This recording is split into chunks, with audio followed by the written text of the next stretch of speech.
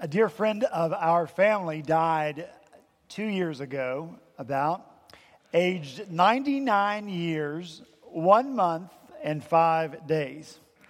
She was, in 1934, Miss Charleston, a beautiful woman.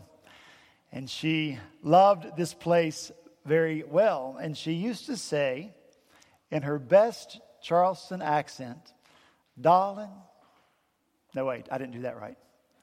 "Darling, if it weren't for the no-see-ums, everybody would want to live in Charleston." True enough, right? Charleston, it's a beautiful place. We know this as a city that has won multiple awards, 3 years in a row, Best City in America, right? 1 year, Best City in the World by Condé Nast Travel magazine. We know that people are literally moving here in droves, and not for no reason. Charleston is a place of beauty and abundance. And so is the promised land for the people of ancient Israel. God described it to them over and over as a land flowing with milk and honey, a land of abundance, a land of beauty. But it was more than that. And God's people could not live well in that land. They could not thrive there and flourish there. They could not be blessed in that land. Neither could they be a blessing to others in that land if they did not see the promised land for all that it was. And the same thing is true for us this morning. We have been studying the book of Deuteronomy for these many years because we have this as a goal. We want to live well in this land where God has placed us. We want to thrive here. We want to flourish here. We want to experience the blessing of God on ourselves for sure. But in addition to that, we want to be a blessing for others. And the only way for us to accomplish that, just as it was true for the people of ancient Israel, is for us to see the land for what it truly is. A place of beauty, yes. A place of abundance, yes. But this place is also a battleground. And so for the sake of our city, you and I, like the people of ancient Israel, must be willing to engage in that battle. I realize this is much more of a Father's Day sermon than a Mother's Day sermon. Sorry, ladies, but I just take it as it comes. And so we have come to Deuteronomy chapter 33. So if you have your Bibles with you, I'm going to ask you to turn there. And when you found your place in Deuteronomy chapter 33, I'm going to ask you to stand, and we're going to hear read together the word of the living God.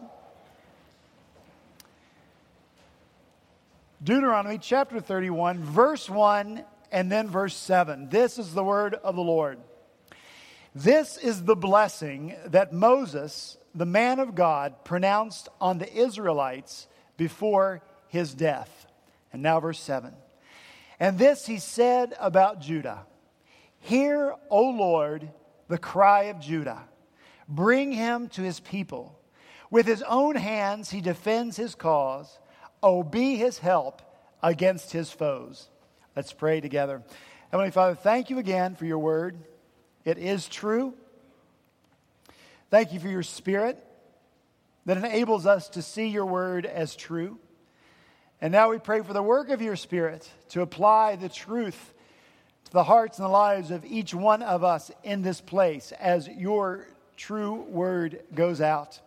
You know the needs of each one here, Father. You know the need of our hearts, of our lives. You know the ways we need to be redirected by you and your truth. So, Father, we come now before your word with submissive spirits, asking you to teach us and to change us, not only for our good, but mostly for your glory. For we pray these things in Jesus' name.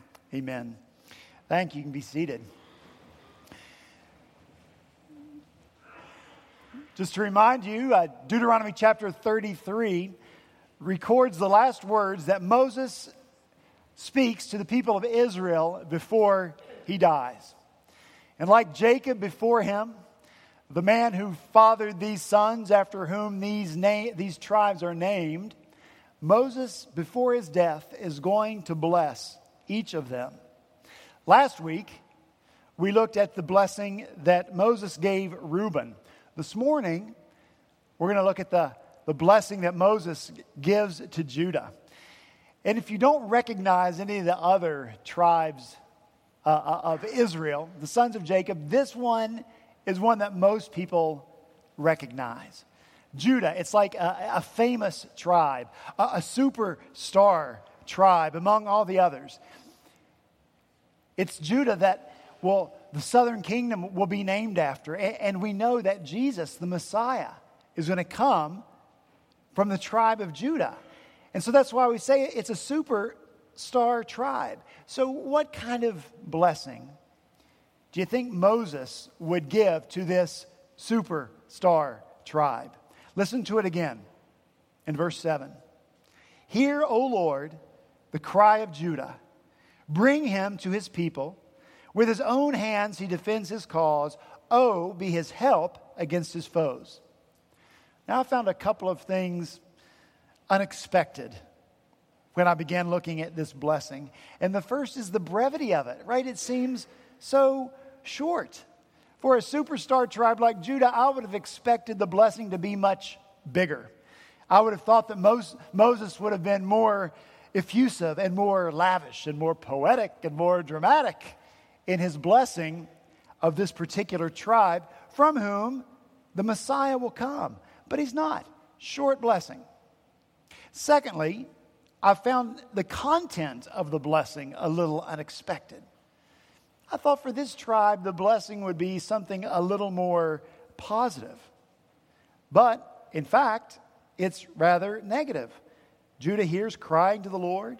Judah's blessing has foes. It's evident as we look at the entire blessing that it has this military battle setting. The Targum, which is the Aramaic paraphrases of the Hebrew scripture, right? The Old Testament, written in Hebrew. Hebrew's on the decline. Aramaic is being spoken. It's what Jesus spoke. And so the Aramaic paraphrase of this verse, this blessing, is this. Hear, Lord, the prayer of Judah when he goes into battle, and bring him back in peace. So, how is it that this is a blessing from God through Moses to Judah? Well, I'm so glad you asked that question. Answering it will keep us here just a little while longer. Okay, longer than a little while, but you know how that goes. Are y'all awake this morning? Y'all are a tough crowd today. Let's get with it, okay? As was true last week when we looked at the blessing of Reuben, it's true again this week that to understand Moses' blessing on Judah, we need to go back in time and look at Jacob's blessing on his physical son, Judah. And when we look at it, we see that it's completely opposite to Moses' blessing. Jacob's blessing is very long instead of brief. And it's very positive instead of negative. I'm going to read it for you. Genesis chapter 49, verse 8. Jacob says to his son, Judah, your brothers will praise you. Your hand will be on the neck of your enemies. Your father's sons will bow down to you. You are a lion's cub, O Judah. You return from the prey, my son. Like a lion, he crouches and lies down. Like a lioness, who dares to rouse him? The scepter will not depart from Judah, nor the ruler's staff from between his feet, until he comes to whom it belongs, and the obedience of the nations is his.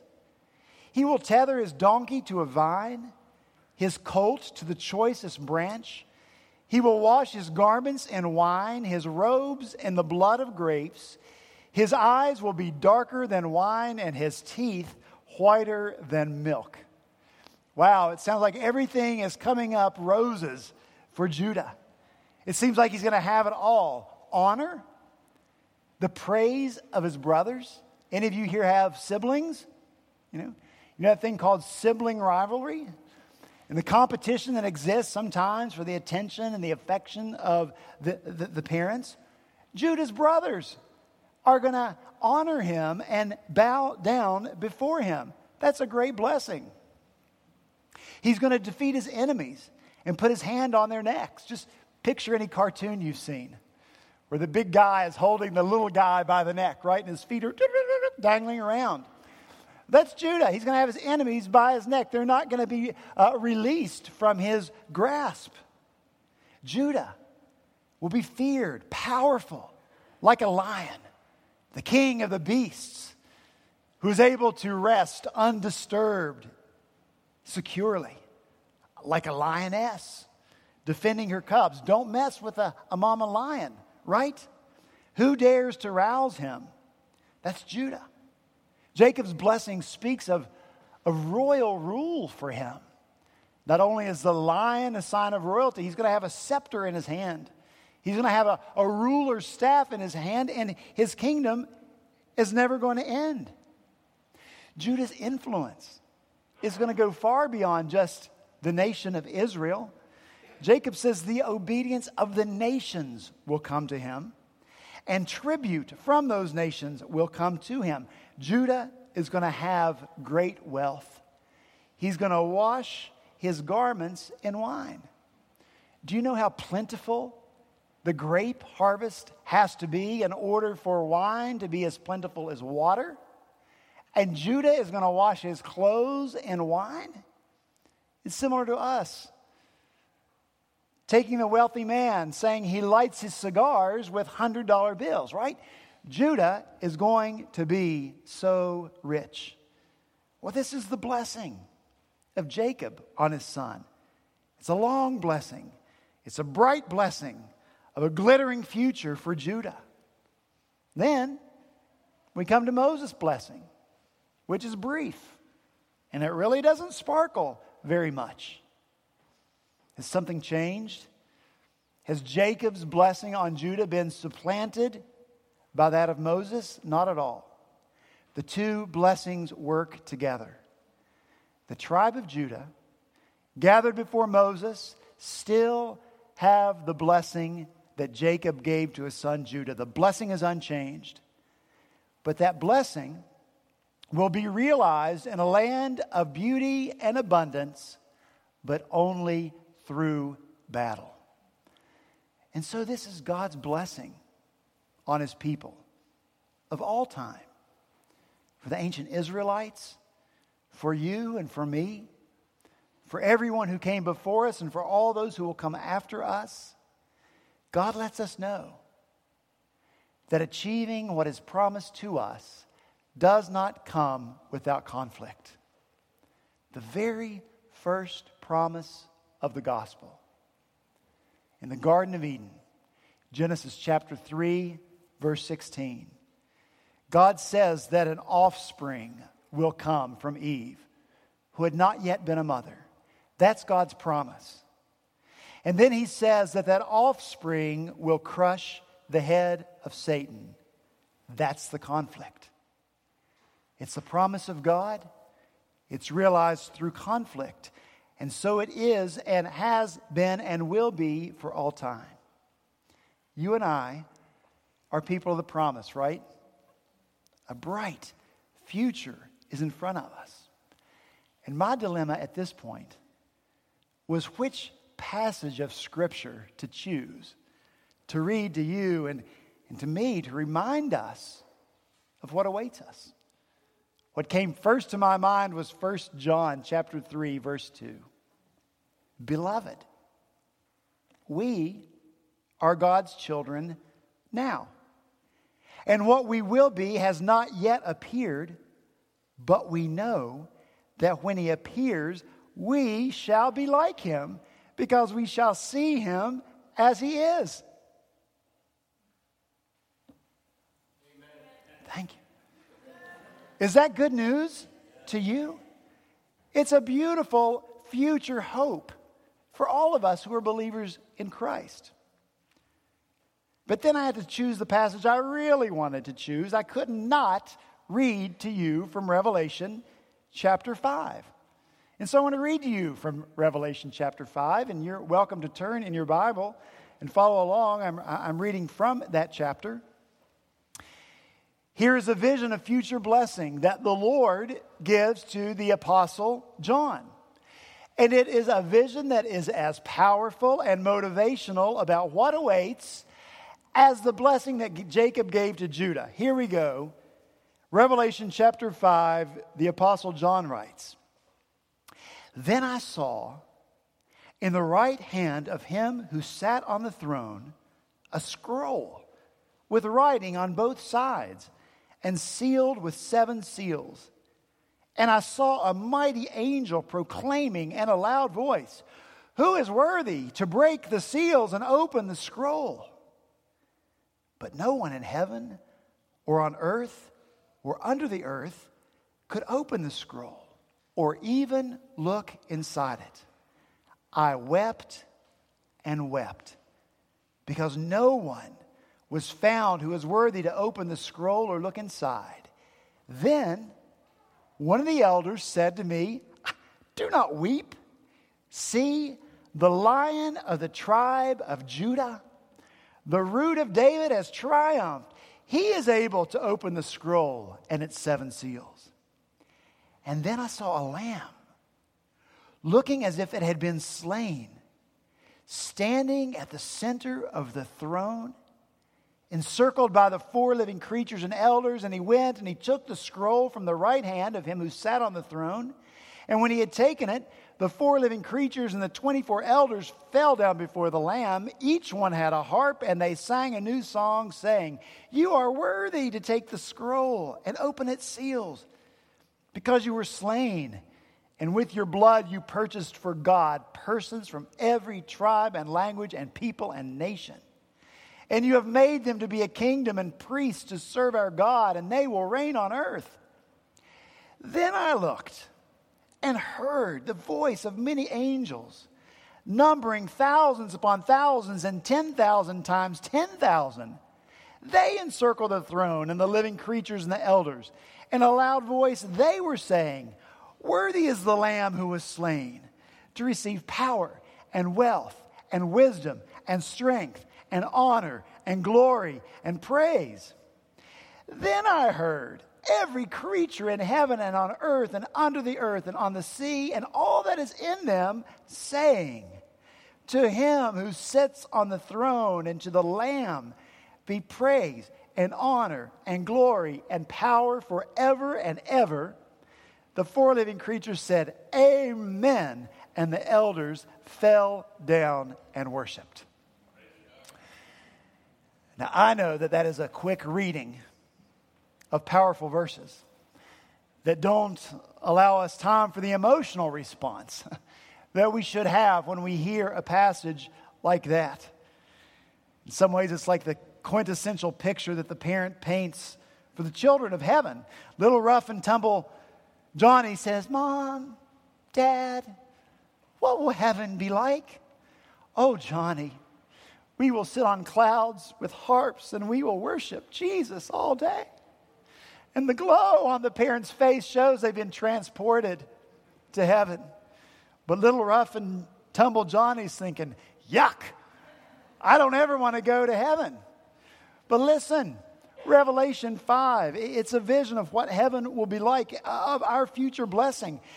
And John writes it, and God inspires it to inspire us and to create within us hope and longing for what will be. It's beautiful, right? It's abundant, right? Just like the blessing given to Judah. But it is not obtained apart from battle. Did you hear the description of the Lion of Judah? The Lamb. The Lamb was what? Slain. With his blood, the Lamb purchased for God persons from every tribe, language, and people and nations. What will be will not be achieved apart from battle. And so we return to Judah and what we know about this tribe. We know that Judah was the vanguard, the tribe that led the way. God organized the people into tribes after he led them out of slavery in Egypt. And he organized them in such a way that Judah would be first. Numbers chapter 2, verse 9.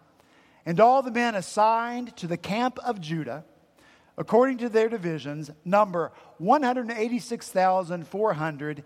They will set out first. And so the tribe of Judah had to lead the way into battle. Jacob's blessing is still Jacob's blessing. It's still God's ordained future for Judah, but it's a blessing not yet realized. To realize the blessing, Judah must do battle. He must lead into battle. So what does that mean for Judah? It means that being first, being the vanguard, being in the front means that the tribe of Judah would take the first hit in battle, right? All the arrows of the enemy, all of them directed at Judah, who's leading the way. It means that Judah must demonstrate exceptional courage. It means that the tribe of Judah should be the first and the very best prayers. And so we read in the blessing, "Hear, O Lord, the cry of Judah." Judah must cry out before the Lord as they lead the way into battle. We read in the blessing, "O be his help against his foes." Because of the courage of Judah, we read in the blessing, "With his own hands he defends his cause." Judah fights with his own hands. And so that future blessing, that long, bright one with which Jacob blessed Judah, will not come about in this world apart from battle. And so, yes, the promised land is a place of beauty. Yes, the promised land is a place of abundance. And yes, the promised land is a land of battle as well. The connection to us is clear. Right? Jesus is our vanguard, right? He goes before us. He leads the way. Jesus says, "Follow me into life." I'll go first. You stay behind. And as our vanguard, Jesus took the hit for us. Make no mistake about it. God's wrath is against sin and death. He takes aim at both, and both of them, sin and death, will be forever destroyed. Because Jesus steps in. Jesus steps in front and takes the arrows of God's wrath against us, against sin and against death for us. Isaiah 53. Surely he has borne our griefs and carried our sorrows. Hit. He was pierced for our transgressions. Hit. He was crushed for our iniquities. Hit. Upon him was the chastisement that brought us peace, and with his wounds we are healed. Hit. The Lord has laid on him the iniquity of us all. Hit. He was oppressed and afflicted. Hit. Hit. He was cut off out of the land of the living. Hit. He poured out his soul to death. Hit. He bore the sin of many. Hit. Jesus, the Lion of Judah, is our vanguard. The Apostle Paul writes in Ephesians 6 as well that the enemy has fiery darts and he shoots them against God's people.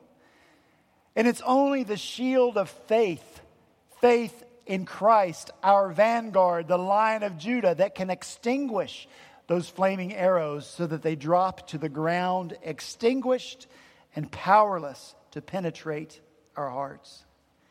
Jesus led the way to our blessing. Heaven is a certainty. And God is not going to take that away from us. And just as the blessing of Jacob to Judah was not taken away by Moses, only expanded, so the blessing for us will be achieved only through battle.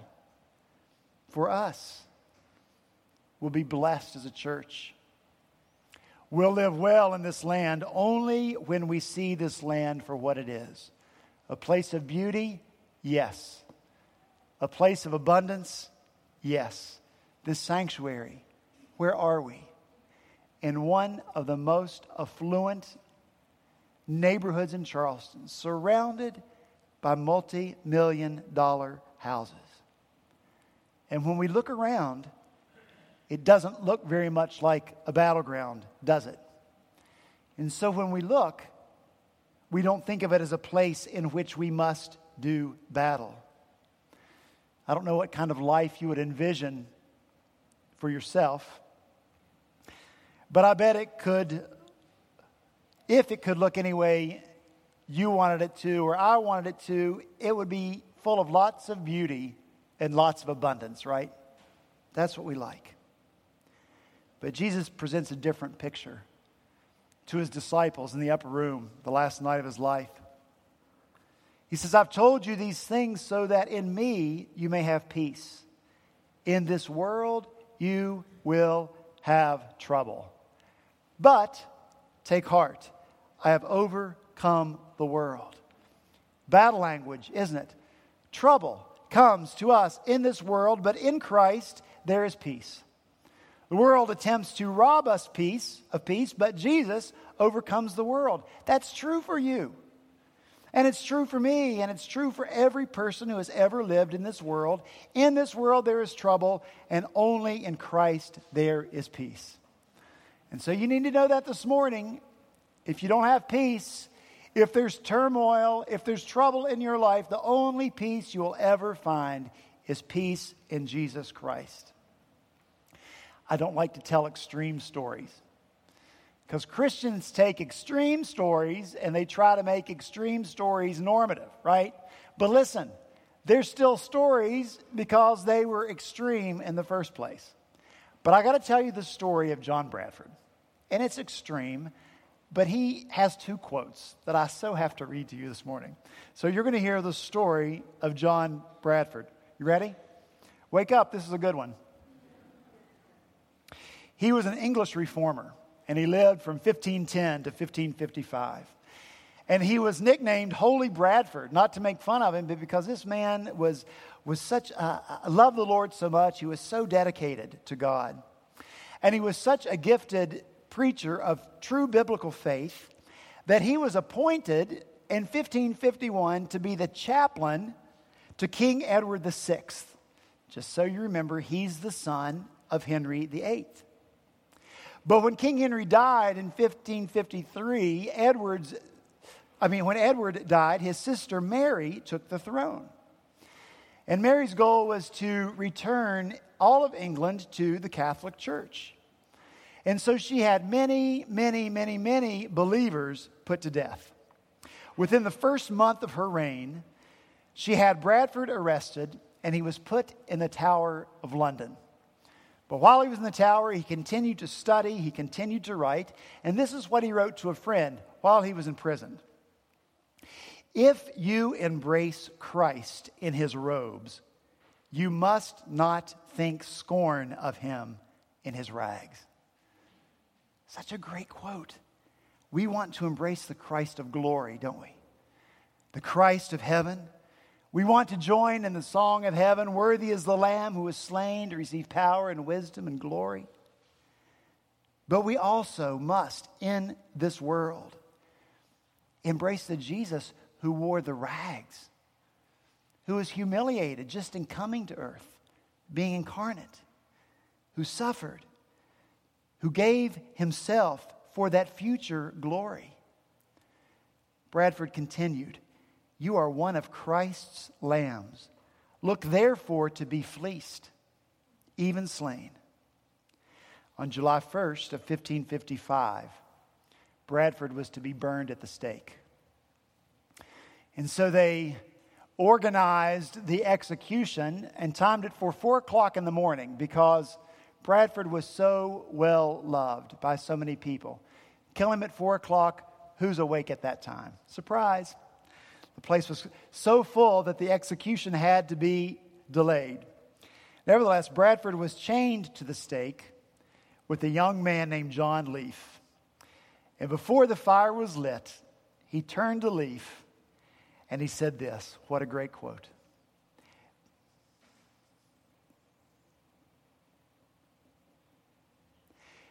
Be of good comfort, brother, for we shall have a merry supper with the Lord this night. Can you imagine? As the fires are coming, be of good comfort, brother, for we shall have a merry supper with the Lord this night. Future blessing, right? Achieved through conflict. And Bradford's experience may not be normative for us, but man, I pray that his attitude is, right? His courage, his crystal clear view of the world and the battle that we must each do in it. Yesterday, we had a vision meeting for those involved in Christian education here at Redeemer. And in the course of that meeting, we were faced with some grim statistics.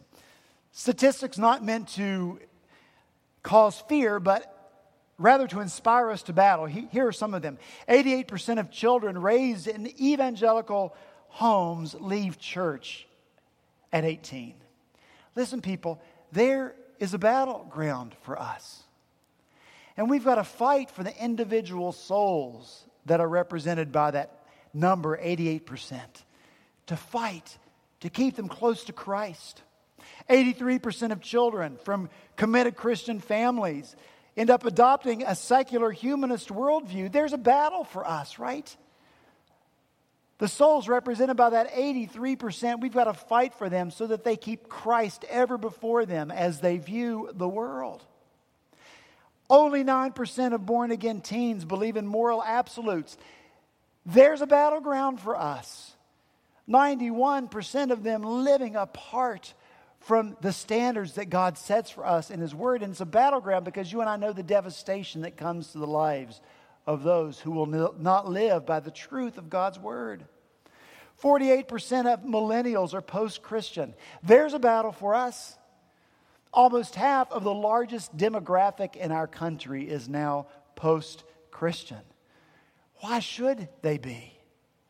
Is it because we've given up the battle? Listen, Christianity, it's a life of beauty.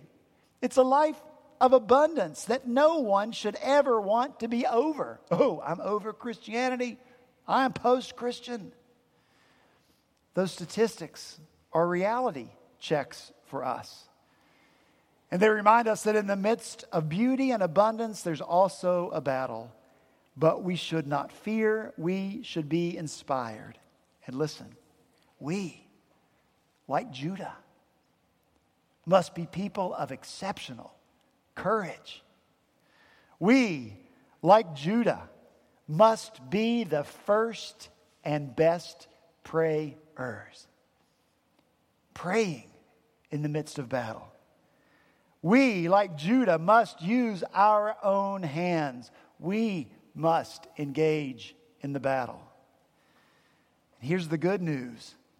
You are not alone. You are not alone. You are in a tribe as well.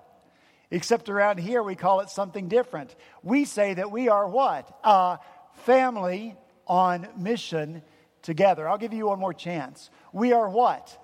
A family on mission together. Family in battle together. So let's be a blessing to each other. Knowing the battle is real. Praying and supporting each other while we fight. And always putting before one another that final blessing. Let's do battle with our own sin. Let's do battle with our own fears. We have them. Let's do battle with our own doubts. Lord, I believe. Help my unbelief. Let's do battle with our own wrong views of God and the wrong things we think about Him. Let's do battle together. Let's be a blessing to this land in which God has placed us. And let's do battle for the people in this place because we are aware of a reality that they might not be aware of. Because like those Laodiceans that we read about earlier, they may be blinded by beauty and abundance. But we know their true need, right? They need Jesus. And there is a battle for their souls to keep them from Jesus. So let's get beneath the surface. Let's get past the beauty and the abundance and see this place for what it is, what every place is. It's a battleground. And let's know this. Always know this. The Lion of Judah leads the way. Right? And he fights for us, and he fights with us. Let's pray. Heavenly Father, thank you again for your word. Father, we do ask that through the power of your Spirit, you would open our eyes to see spiritual reality around us. Father, let us not be deceived by appearances only. By the beauty we see, by the abundance we see, Lord, we need your supernatural vision to see true reality. And the true reality, Lord, is that people in this place and everywhere need Jesus. That is the greatest need of all. And so, Father, I pray that you would show us the true ugliness of the person who's lost in sin, the bankruptcy and the poverty of people who don't know the joy of life eternal that's found in Christ. Lord, show us that everywhere we look. Everywhere we look. Show that to us as reality so that we will be people like Judah who lead the way in battle. So we will be people of exceptional courage, Lord, unafraid to speak the truth of the good news of the gospel of Jesus Christ. Father, let's be willing to take hits for other people, for their sake. Father, we thank you that you are with us. Strengthen our hands for the battle. And we pray that because we are in this place, because we believe that the battle is real, because we believe that we are the warriors, because of that belief, Lord, that this city would be a different place, filled with more and more people who know you and love you and claim you as Savior and Lord. We pray these things in Jesus' name. Amen.